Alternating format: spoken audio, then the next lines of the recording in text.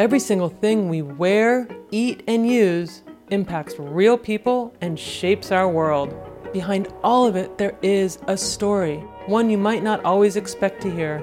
From Fair World Project, I'm Dana Geffner, and you're listening to For a Better World, where we unpack the systems, pathways, and labor conflicts that underpin everything around us.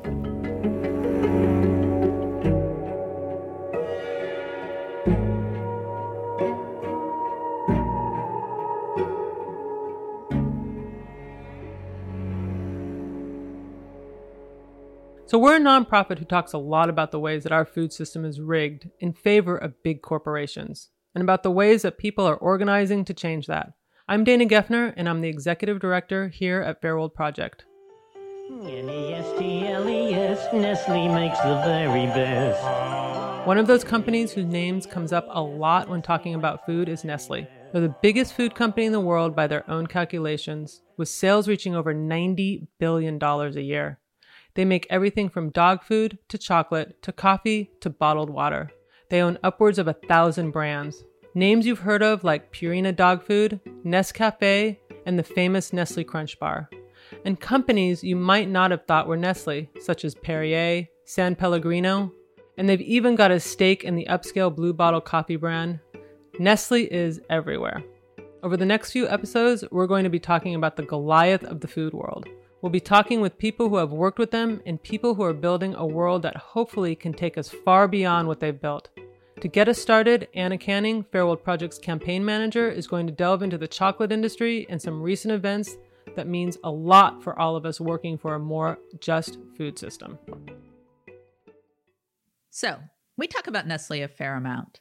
And before I get to the point of this episode, I need to address something that comes up every time we mention them. Every time we say something about Nestle, there's one story that comes up.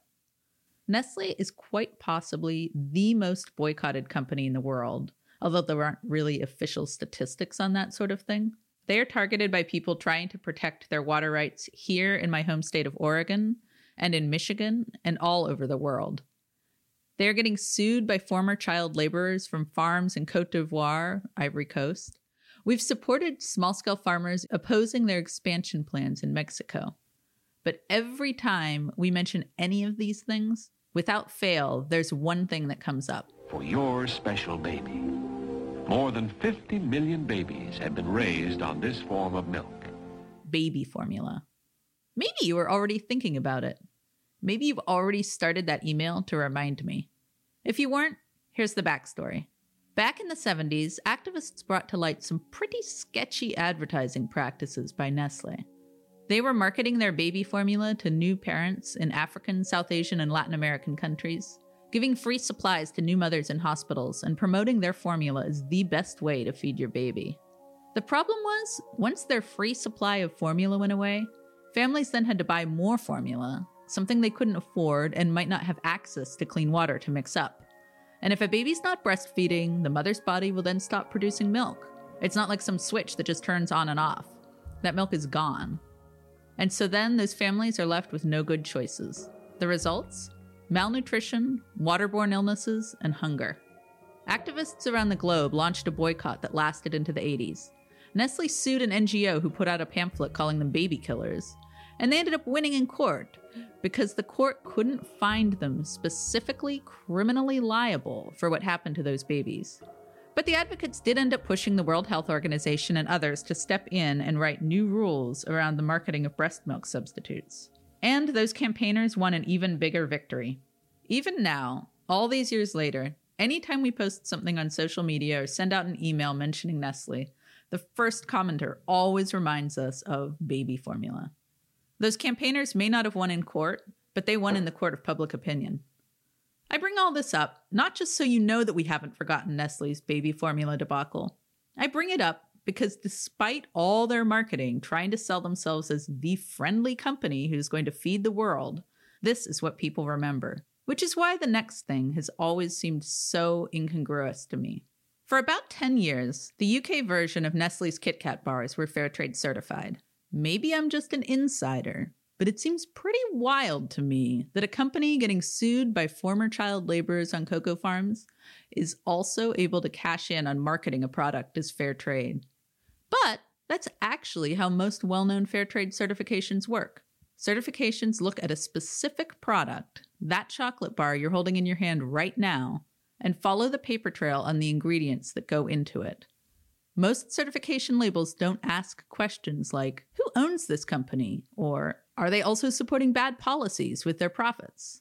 For just about 2 decades now, we've had this idea that certifications will set standards, and companies will voluntarily meet them in hope of getting people who care to buy their products. More money will then trickle down to the farmers. The companies will see that people care about ethics, and then will want to do better across all their supply chains. I think that's how the story goes. But is it working out? That's a simple version of the question we're going to be asking over the next few episodes. So, Nestle's Kit Kats were fair trade certified. That's past tense now. A few months back, they announced they'd be dropping fair trade and switching to Rainforest Alliance certification. And so, in this series, we're going to delve into that a little bit. We'll talk to some of the people most impacted by Nestle's decision, as well as some people who can help us step back and understand the bigger picture. We'll walk through the main ingredients in a Kit Kat bar one by one to get a better understanding both of this decision and to really probe the question of what it would look like to do fair trade here and now in 2020. To start with, we reached out to Franck Komen and Fortine Blay of the Ivorian Fair Trade Network. They work directly with the farmers growing the cocoa that went into these Kit Kat bars. Shortly after Nestle's decision to drop fair trade was released, they came out with a strong statement saying that Nestle, quote, stopping the relationship with fair trade is to silence our voices as fair trade producers, end quote. You can see the rest of that statement linked in the transcript on our website. My conversation with Franck and Fortine took place online and was translated from French. The voice you'll hear is not their own, but is the voice of the interpreter. I'm going to present myself. I am Franck Komen, and I take care of the coordination of the Ivory Fair Trade Network, yes. The goal of the association is to contribute to the economic development of its members. And to do that, we have 3 kinds of intervention. First thing is to represent its members and to defend their interests. And the second one is to contribute to developing their capacities, their possibilities. And the third one is to promote the goals of fair trade market. The most important action is to defend interests of the farmers, and that's what we're doing right now. I see. So what kind of crops do the farmer associations or farmer organizations that you work with grow? In Ivory Coast, what we do mainly is cocoa. About 95% is cocoa. And who are the big buyers of that cocoa? There is Nestle, is one of them. It's one of the biggest ones. According to the Ivorian Fair Trade Network, Nestle's decision to drop fair trade will impact a total of 16,000 fair trade cocoa farmers in Côte d'Ivoire. And those farmers, what have they heard from Nestle? Right now, we've heard nothing from Nestle. But Nestle got in touch with us, and we're getting ready to talk with Nestle next week. During that meeting, they're going to be explaining to us why they made that decision that they made, and us. And we'll be talking together, and we're going to see together what we can do.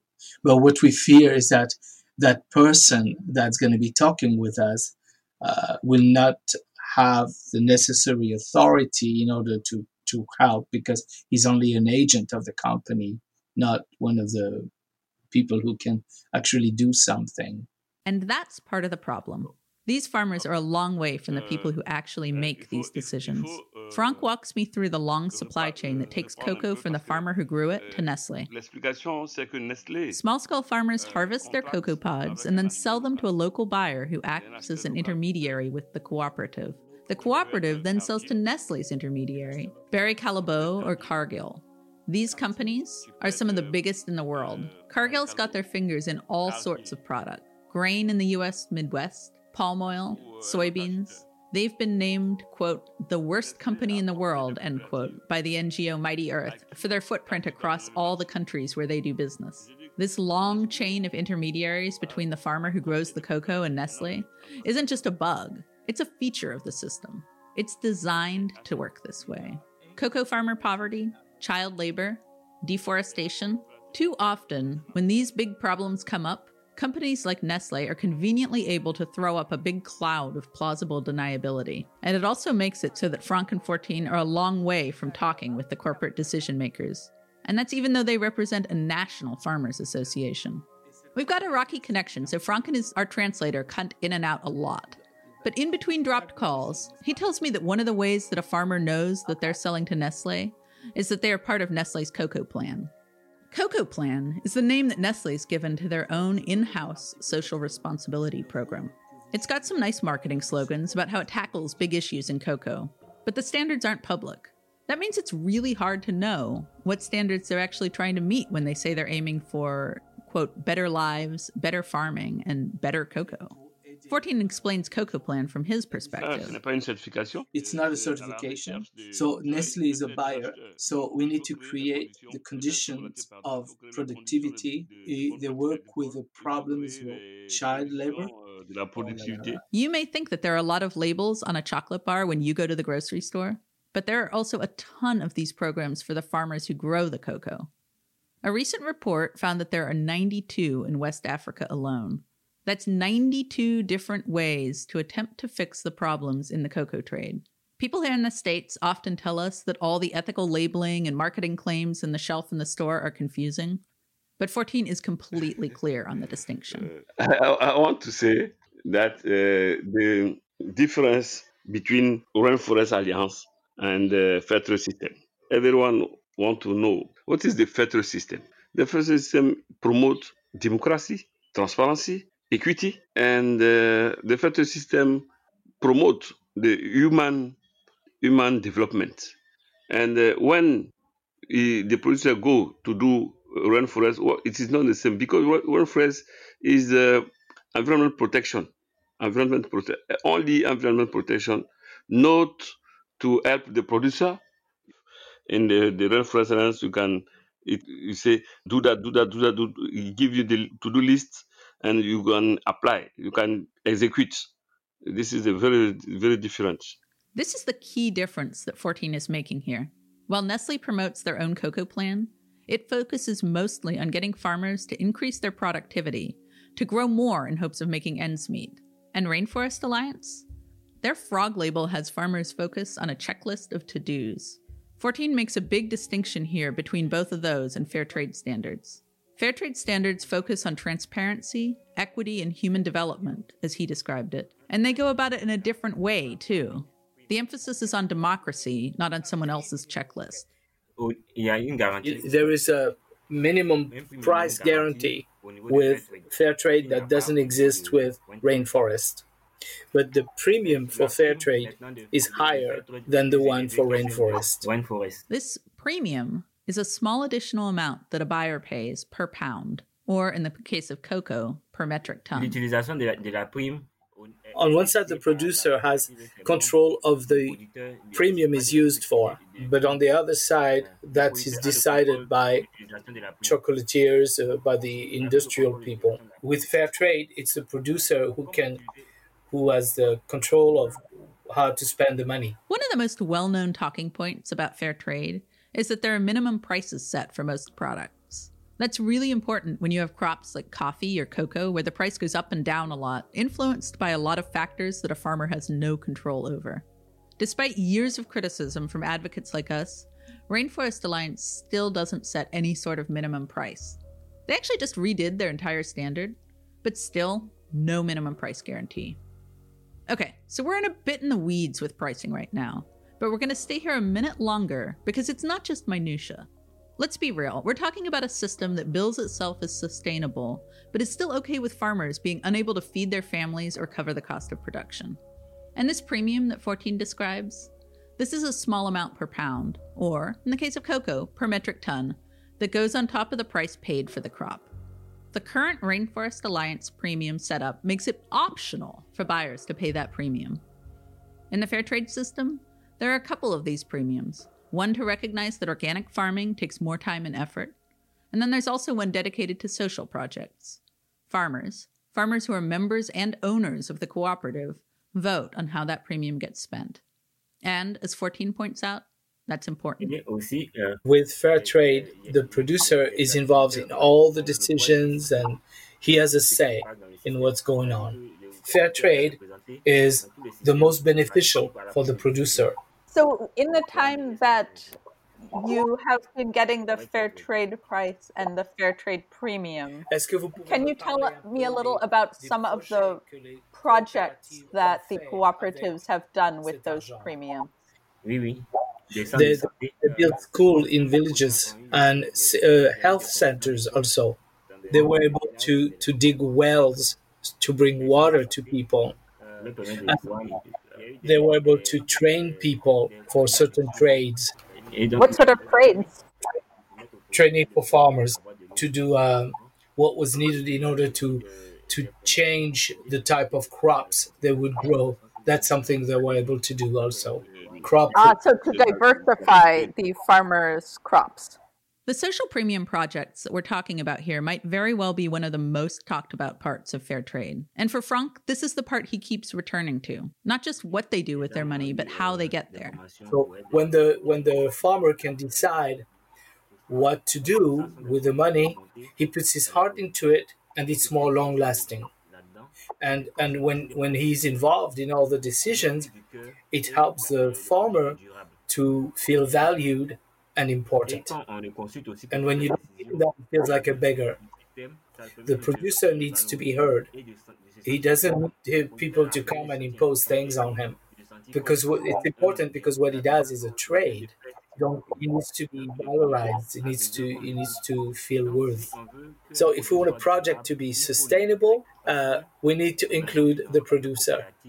Because we've seen in cooperative projects that were initiated by chocolate companies or industries, because the producer was not involved in decision making, so it was not his immediate focus. So with fair trade, the cooperative makes development plans every year. With fair trade, producers can think about the future and to plan for long-term projects. But on the other side, the producers are not involved in decision making, so they have to wait for instruction and people tell them what to do. Franck keeps coming back to this point. And I do too. Because listening to him, it seems pretty obvious, right? If you want something to last, people need to be invested in it. It needs to be something that matters in their lives. But the number of so-called corporate social responsibility programs or labels that are not set up this way is staggering. And the dynamics of this are more than just standard top-down corporate management where your bad boss tells you what to do and it doesn't make a whole lot of sense. There's a really long history here.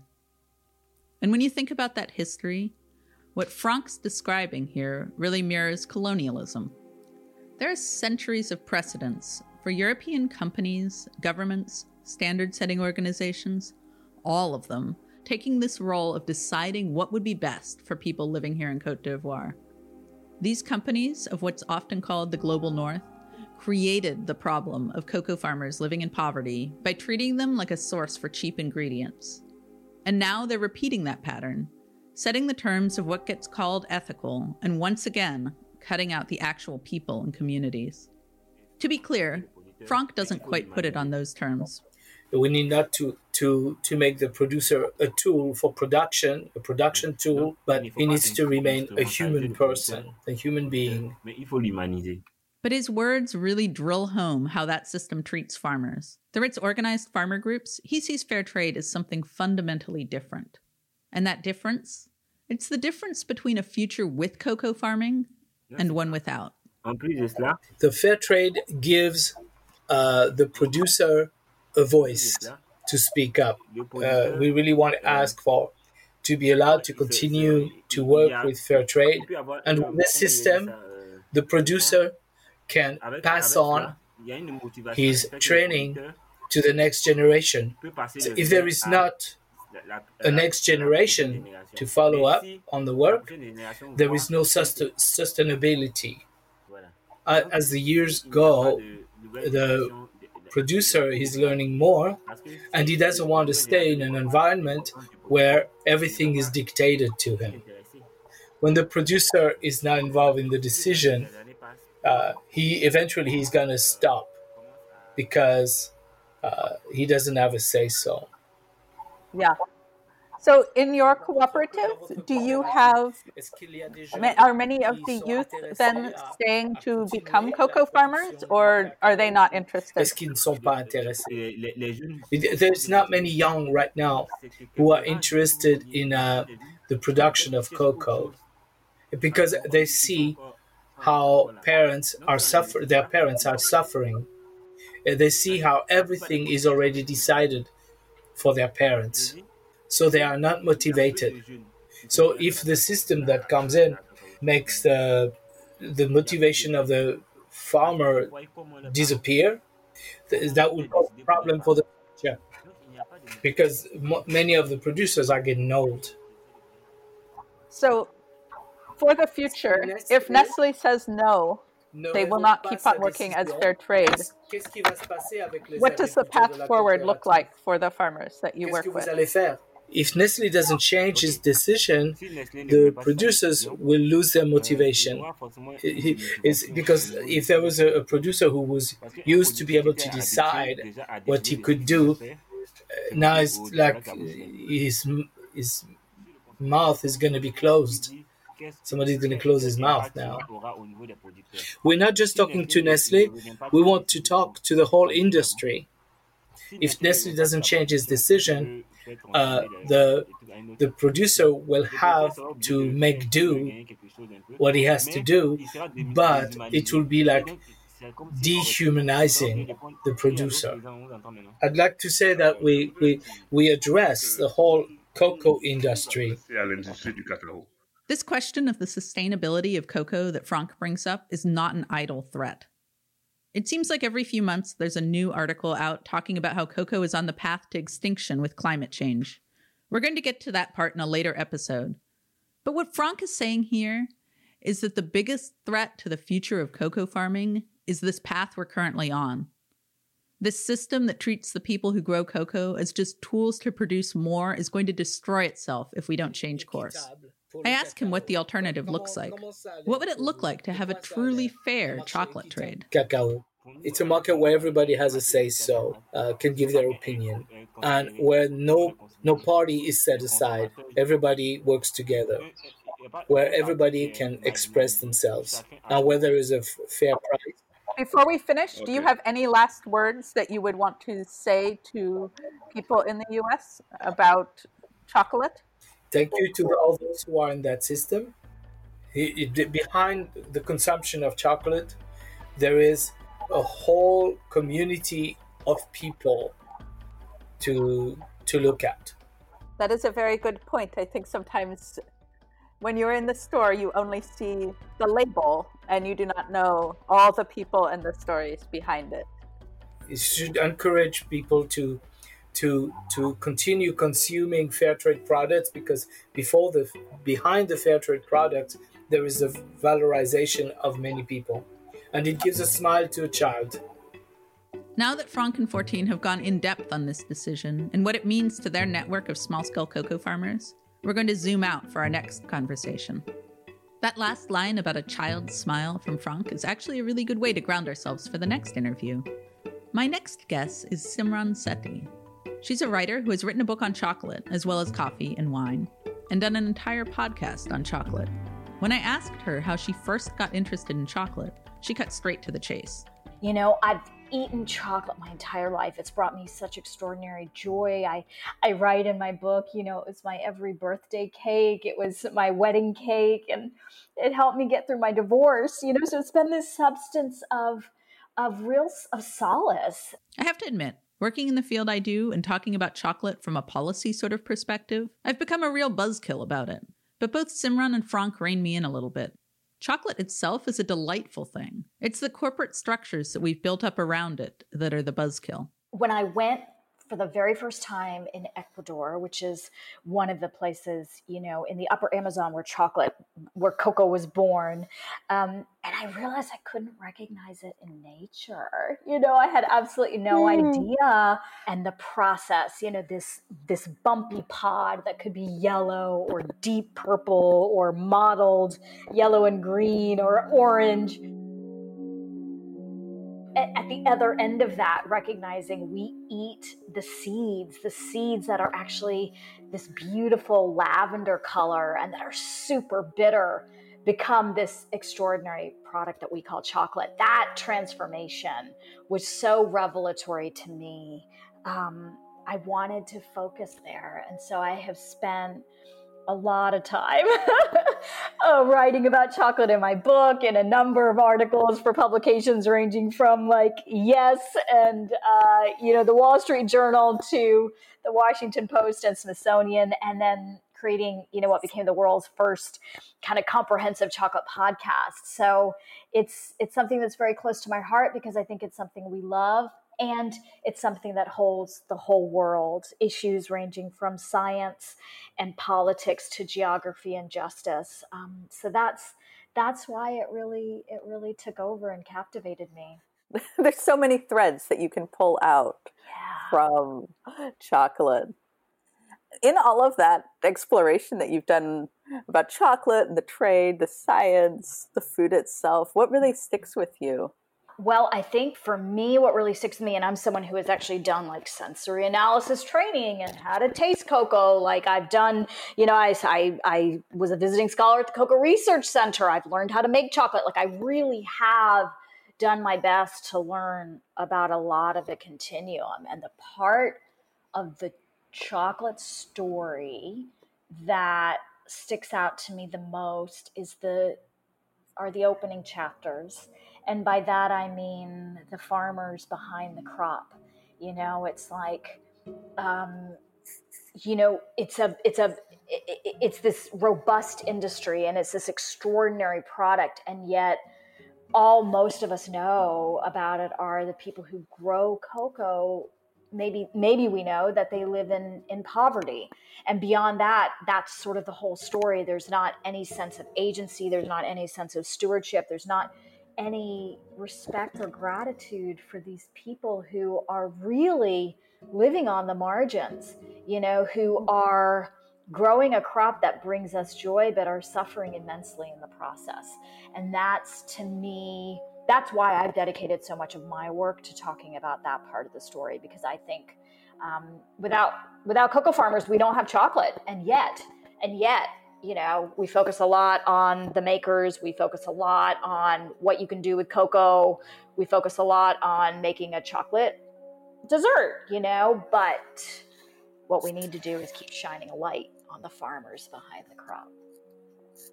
Yeah, that's such an interesting juxtaposition that you talk about there, that we think of cocoa as being this really luxurious thing, but the people who make it are in such poverty. And it's a simple observation, but can you maybe share with us a little bit about how that imbalance has come to be? Absolutely. And I'll say, one of the things about it being a luxury is it's an affordable luxury. And I think for that reason, it's really important for us to understand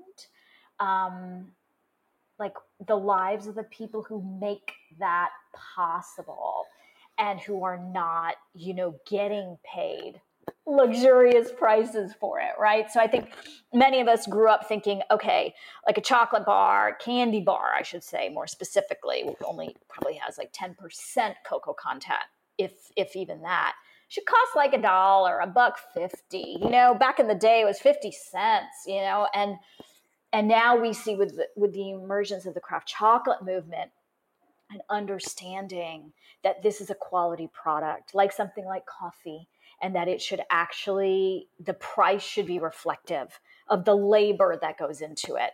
And to answer your question about how this came to be, how did we get this idea, that we can sort of see it as an indulgence, but the people who make it are on the margins and are not recognizing some of those the price kind of, they're not being given a fair price for the work that they're doing.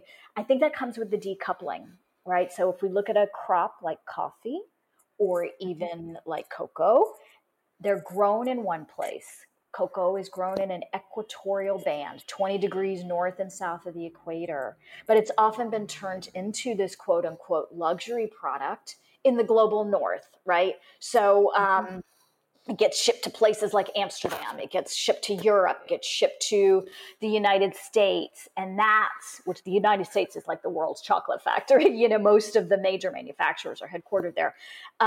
And that's where it becomes this other thing. And that's where it goes from being this commodity that gets a really low price to the product that gets a significantly higher price. And that decoupling is the thing that keeps us from understanding the plight of cocoa farmers, of coffee farmers, because we simply don't know them, right? We think about, maybe the chocolate maker down the street, the coffee roaster down the street, or that Willy Wonka kind of Charlie and the Chocolate Factory fantasy. We go to Hershey, Pennsylvania, visit the chocolate factory there. We have a closer relationship with those entities than we do with the farmers. And that, again, is underscored by what I shared.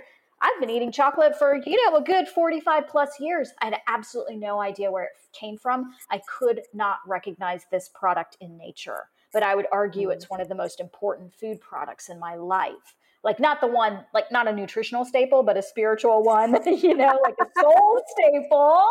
So like that's nonsense, right? That's crazy that I was standing in that forest going, where is it? Where is it? And then, they crack open the pod, the folks I'm with, these farmers and some other folks. And again, I'm like, well, where's the chocolate? Because when you crack open the pod, you see these pulpy, you don't even recognize there's seeds in there, right? It's just this pulpy mass. It looks like, I don't know, to me, like that Chiclet's gum, like, a little set into this oblong pod are all of these pulpy orbs. So again, like, where's the chocolate? And here I am, I'm writing a book on chocolate and I haven't yet discovered this, right? So just to say this, how this came to be is the story of capitalism. It is the story of the commodification of food.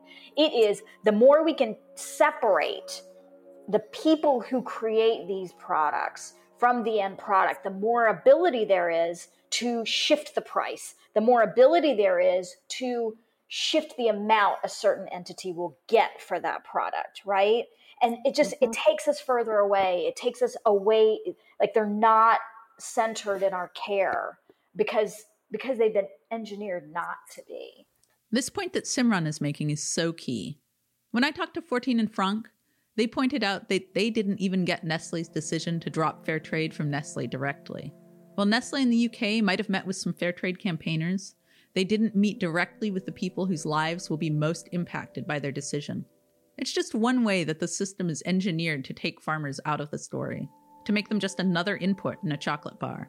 I asked Simran what her response was to Nestle's decision to drop the fair trade certification for their UK version of the Kit Kat bar. I had many thoughts. I had thoughts about Nestle being one of the biggest food and beverage companies in the world, and a lot of the commitments they've made and how quickly and readily they dropped them. Like they were one of the first companies to make zero deforestation commitments, but they only started monitoring their supply chain when there was this big expose done by an NGO called A Mighty Earth.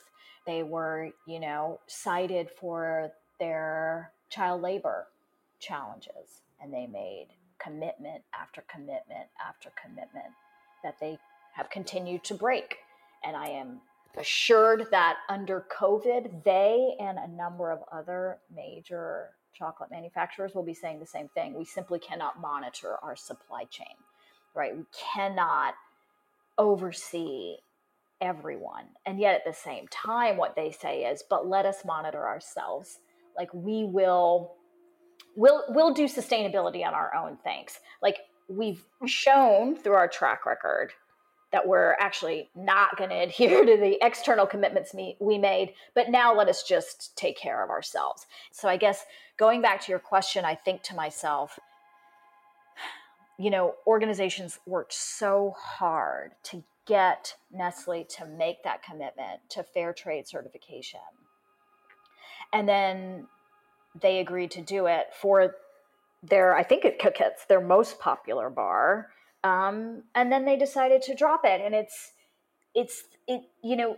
again, to me, underscores the fact that the industry as a whole is not committed to actually uplifting farmers out of poverty.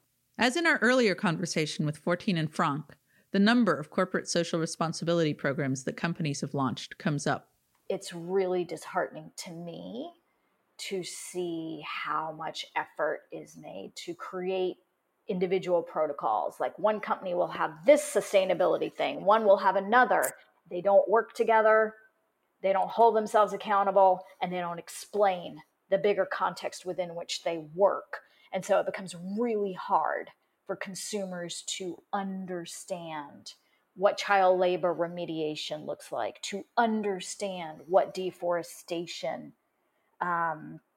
commitments actually look like, because they'll say, oh, well, we just did X for 150,000 farmers, right? But not recognizing like this is within the context of millions of farmers, For example, like the child labor monitoring and remediation systems that are in place, they've reached less than 20% of over 2 million children that are impacted, right? But then you'll see a company say, oh, look at the great things that we're doing. Or they'll say, oh, okay, well, we're dropping this certification, but don't worry, we've got our own program in place and we're going to take care of it. And it's like, well, under what like history should we believe that you're going to take care of it? And when we look at a company like Nestle, to come back to your, original comment, it's like they have proven time and time again, not only with chocolate, but beyond chocolate, that they are not up to that challenge and that they are not interested in doing much beyond increasing value for their shareholders, not for the stakeholders. Every single person and place and community that is part of that long supply chain, but rather focused on those who own shares in their company. Yeah, it really is a stark difference there for sure. And so, looking then at the people who are going to be most impacted, who I would argue are sort of some of the key stakeholders there in Côte d'Ivoire, which is one of the top producers of cocoa. Can you talk a little bit about that place and what cocoa has meant for that country? So for Ivory Coast in West Africa, I think a lot of people maybe don't realize that coffee and chocolate are African foods, y'all. The majority of cocoa is grown in West Africa, predominantly in Côte d'Ivoire, in Ivory Coast. And it is the lifeblood of that country. It is one of the sustaining crops. Now, unfortunately, cocoa is an export crop, and the country is reliant upon major manufacturers to ensure that farmers are compensated. It is a complex calculus. It is a complex set of relationships that involve manufacturers, international manufacturers, as well as local governments, as well as end consumers. And those are just a few of the players involved. But the ones who are most vulnerable in this chain are those farmers. And I think back to a couple of years ago when the bottom fell out of the commodity market for cocoa. And overnight, those farmers lost I think it was 1/3 of their income. Now, if we think about the industry of farming, first of all, it's a very risky endeavor, right? Farmers have to put their labor and any money that they're putting toward inputs into that crop in hopes that it will grow. And the perversion of economics is when you have an oversupply, when you did your job, double thumbs up, you did your job. And Mother Nature smiled upon you and it was a really bumper crop. So you got an overabundance of cocoa. Well, what happens? Or any crop. What happens when you have an oversupply? Well, law of economics says the price for that crop is then going to drop. So you put in all this labor as the farmer, and then you see your labor devalued after you've already harvested it. In the case of grains, right, you can store something, or oil, if we think of another commodity, you can store that away until the market kind of readjusts, right? So you can hold back some of that supply. Cocoa starts to ferment, and then starts to rot as soon as it's harvested. It's not one of the ones that you can hold back, right? So you got to sell it, and you're selling it more likely than not to a middle person, a middle man, because they are typically men, who will then go on to sell that crop again. And so you'll get paid, if you're a cocoa farmer, the lowest amount for that crop. And then it will increase, the earnings will increase as it moves up the chain for the various players involved. But you're the most vulnerable. You're the one who has to get rid of it. And I think that's what we've seen here, is a country that has been shown to be incredibly vulnerable to external players, right? Even the government has recognized. And that's why I'm heartened to see some of these relationships forming between Ivory Coast and Ghana, as an example, two of the largest producers of cocoa in the world, to say, we are going to try to take some of our power back, because fundamentally, this is about poverty. And when you have poverty, you have challenges like child labor come out of that. There are no parents who want to send their children. They would much rather send their children to school, rather than have them work in a field, right? Like, that's just the truth of it. But if you need children to be working in order to feed yourselves, then you do this. There is no country that would rather deforest. Yet what we have discovered is that Ivory Coast, between 1990 and 2015, lost 85% of its forests, right?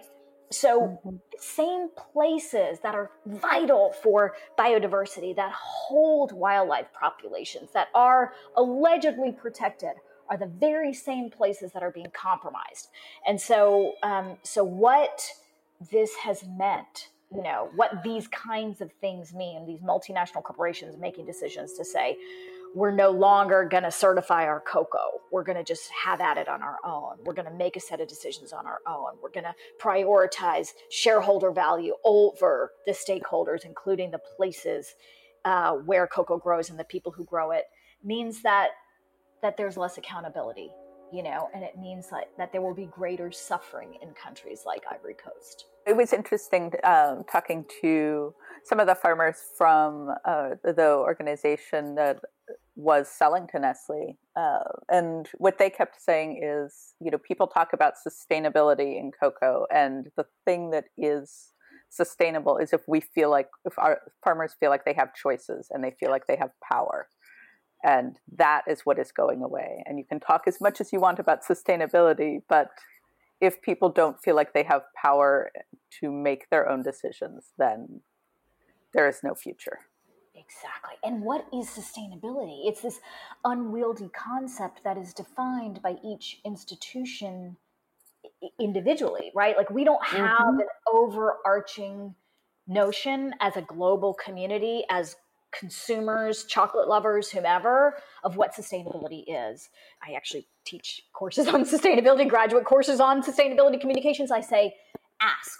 The very first question you should be asking is, how do you define sustainability? And they'll throw out people, planet, and profit, right? And they'll throw out these sort of, okay, what do you mean when you talk about people? Oh, well, livelihoods. Okay, how many people are you talking about, right? So you have to keep getting granular. And that's how we get to these things where it's like, wow, your sustainability plan only addresses 5% of the farmers growing cocoa. Another thing that makes sustainability so difficult to define is that too many of these programs are coming at it from a consumer's point of view, not a farmer's. And I think there needs to be a lot more nuance in how we approach farming, and that should include things like being willing to pay more and recognize how difficult it is to grow these crops, be willing to understand Organics grown in monoculture is not the solution. Be willing to start to understand something like the concept of agroecology, understand what biodiversity means. Like, do a little homework on our side around something that is so precious, this intimate commodity that we call food, so we can make decisions that also give us choice, that are in service of what we want to support, not just sort of these blanket, like, okay, well, I hit the certification. Sustainability is a hard concept to pin down. And even if we pin it down from the right perspective and consider the nuances, the reality is that sustainability is not enough. We collectively, as people who live on this planet, are at a point that's past what can be sustained. And cocoa is one of those crops that's most at risk from the climate consequences of unchecked capitalism. I asked Simran how our current climate crisis is impacting cocoa and the people who grow it. So it grows in that band I mentioned, right? That thin band, 20 degrees north and south of the equator. Think about what a warming planet does to a band around the equator. You know, like, it's drought, it's excessive rainfall, it's extreme weather, it's soil salinity, right? It's an increase in the salinity of soil. All of these things impact yield. And that in turn impacts the livelihood of cocoa farmers, because cocoa farmers are paid for the amount of cocoa that they grow, not the quality. Cocoa is a highly vulnerable crop. And climate change is here, and the people who are growing cocoa are being adversely affected by climate change already. That's what all these storms are doing. That's what the volatility of these hurricanes are doing. You know, just as an example, in Mexico, we have seen, you know, a heat wave that we hadn't seen in 30 years, a storm that we hadn't seen in 17 years. This climate volatility, these extreme weather events are becoming a more regular occurrence.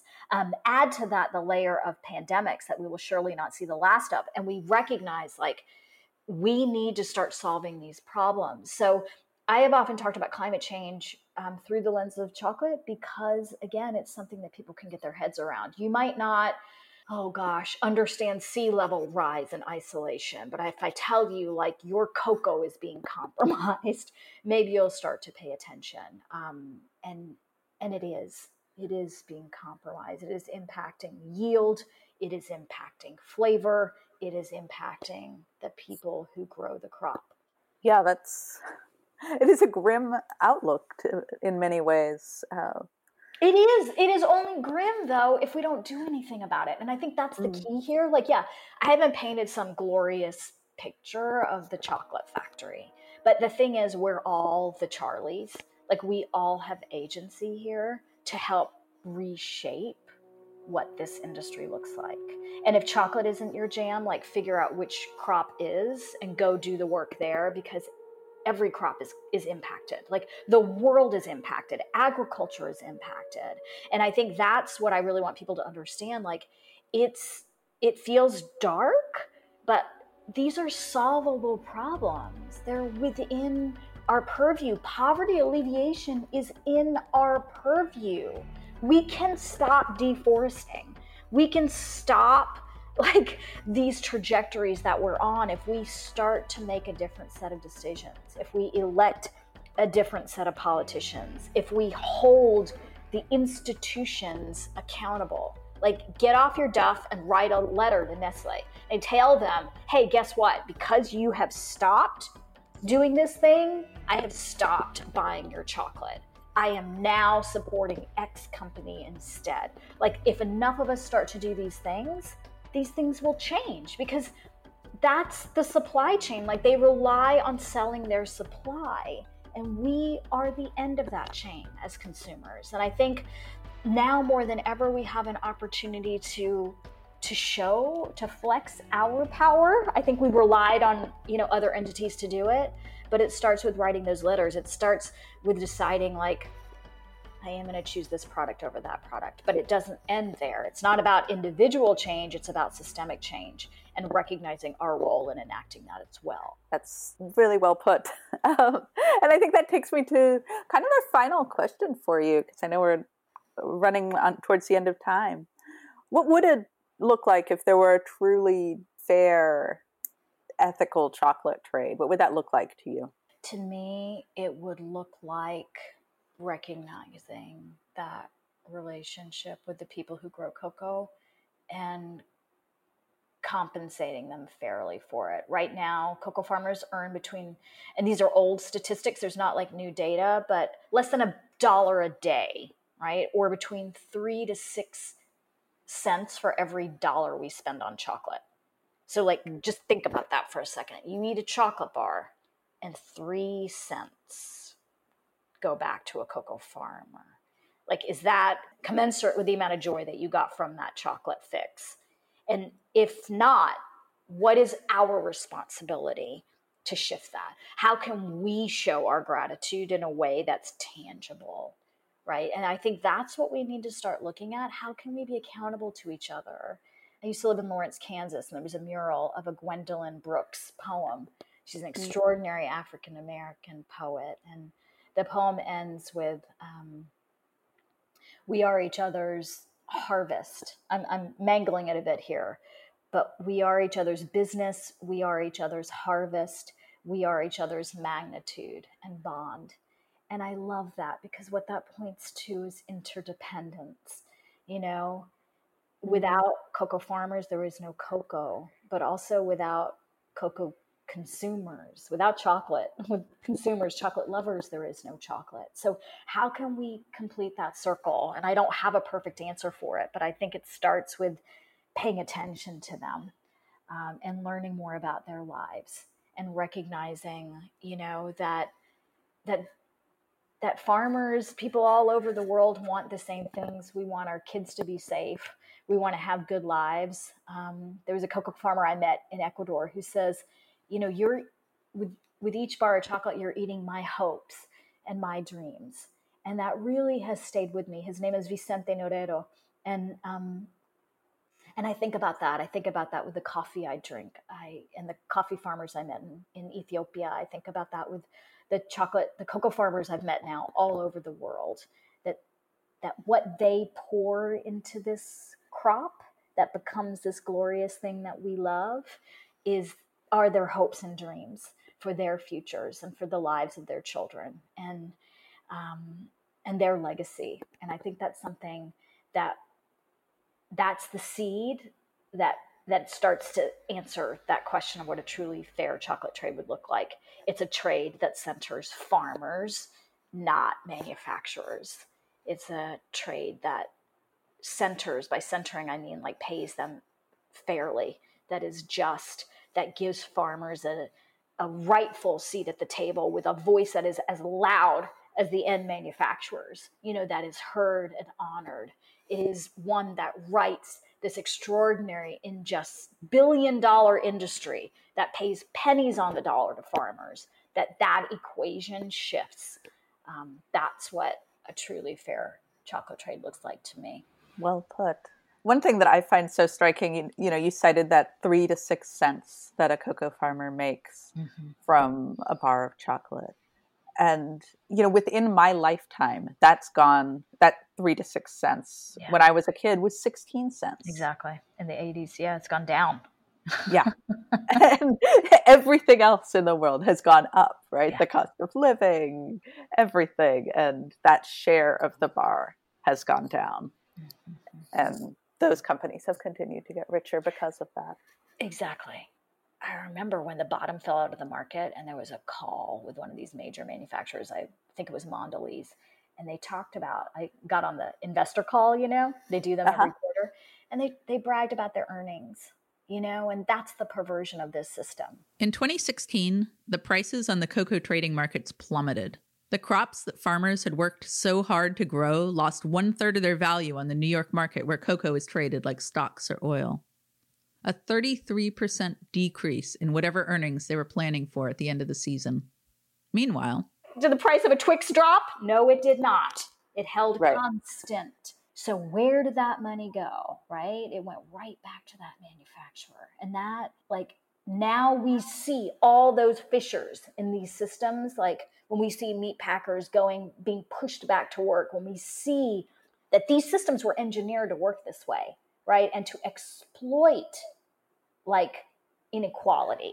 Like, here is our chance to call them out on this and to not let them get away with it. Not another one of these years of missing your targets on child labor or on deforestation. Like, start to take strong stances, start to ask your elected officials, do you support, trade agreements that encourage, fair and equitable compensation for cocoa farmers? What kinds of things do your local governments allow for? What kinds of things does your domestic, government allow for? Like, there are trade policies in place that should protect farmers, domestically and internationally. And we just need to do a little homework to make sure that they do. And I want to leave listeners with that. Like, one thing you can start to do right now is think about where your chocolate is made. We have extraordinary craft chocolate makers all over the world, but I hold a very special place in my heart for the chocolate makers who are also at origin, because what that does is it keeps that money within that community. So I'm not saying like stop supporting your craft chocolate makers in North America or Europe or wherever, but I'm saying start to maybe apportion some of that to the craft chocolate makers that are also there at cocoa growing origins, because keeping some of that money in that economy is an extraordinary thing. And some of those places are really new to manufacturing cocoa and building up that appetite. So for example, Ivory Coast, right? They don't have a tradition of eating chocolate, right? So it's just a crop that they grow, but slowly, they're makers at origin. And let me tell you something, that relationship is transformed when you're not just harvesting a crop, you're harvesting a food that you love. So by building up those not only cocoa growing origins, but those chocolate making places, we start to create an industry that's more robust and more delicious. Thanks so much for joining us on For a Better World. This week, we've taken a look at cocoa and the bigger picture, the people who grow it and systems that bring it to our supermarkets. Join us next time as we tackle the next ingredient in a Kit Kat bar: sugar.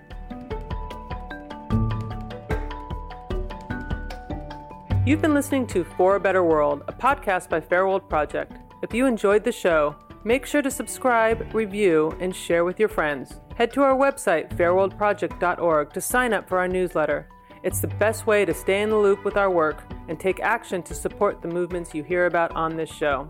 Fair World Project is a nonprofit organization, and we rely on donations to keep our work going. If you liked what you heard or learned something new, consider becoming a monthly donor. Your contribution will help us continue to bring you stories from around the globe. Follow us on Facebook, Instagram, and Twitter to stay up to date between episodes. For a Better World is made possible by our small but mighty team. Our show is edited by Stephanie De Leon Seek. Jenica Cadill is our producer. Anna Canning is our scriptwriter. Our storytellers are Ryan Zinn and Anna Canning. Our music was composed by Mark Robertson. And I'm your host and executive director of Fair World Project, Dana Geffner. Thank you for listening.